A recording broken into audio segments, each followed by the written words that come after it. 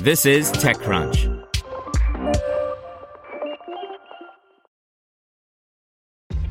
This episode is brought to you by ShipStation.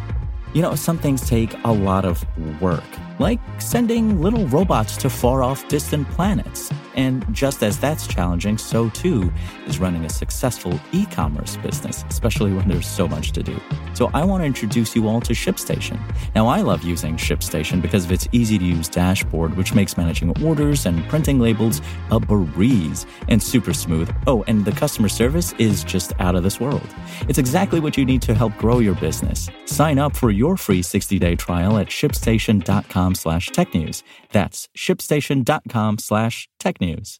You're listening to TechCrunch Startups. Today's story is brought to you by Deloitte, helping companies seize their moment. Deloitte's IPO execution services help companies prepare for their IPO. From planning through execution, Deloitte offers end-to-end support and a personalized approach. Deloitte.com/US/IPO-COE. There's a tennis game hidden in Google right now. Here's how to find it. By Greg Kumparik. Google loves a good Easter egg. From cutesy Douglas Adams references to the search results for askew being just a little bit crooked, there's all sorts of stuff hiding in the search engine if you know the right thing to type or the right buttons to push. The latest edition, a fun little tennis game hidden within certain search results pages, is in honor of the Wimbledon tennis tournament. With Wimbledon wrapping up this weekend, though, this egg might not be around for long.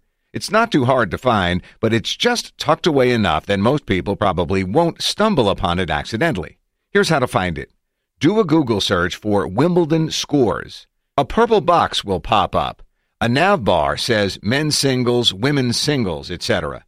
Grab that nav bar and drag it all the way to the left to scroll to the end. At the very end is a little tennis ball icon. Tap that, and the game should fire right up. Once you've got it up, it's pretty much Pong minus the paddles. Move to serve, then try to get your player in front of the ball to rally it back and forth. I'm not sure it's possible to actually get the ball past the computer player. I haven't seen it happen, but just successfully returning the ball will get you a point. Once you miss a return, it's game over. It'll work on both mobile or desktop, but I found it's a hell of a lot easier to play on the latter. Want to learn how you can make smarter decisions with your money? Well, I've got the podcast for you. I'm Sean Piles, and I host NerdWallet's Smart Money Podcast. Our show features our team of nerds, personal finance experts in credit cards, banking, investing, and more. And they'll help you make the most of your money while cutting through the clutter and misinformation in today's world of personal finance. You'll get clarity on strategies to help you build your wealth, invest wisely, shop for financial products, and plan for major life events.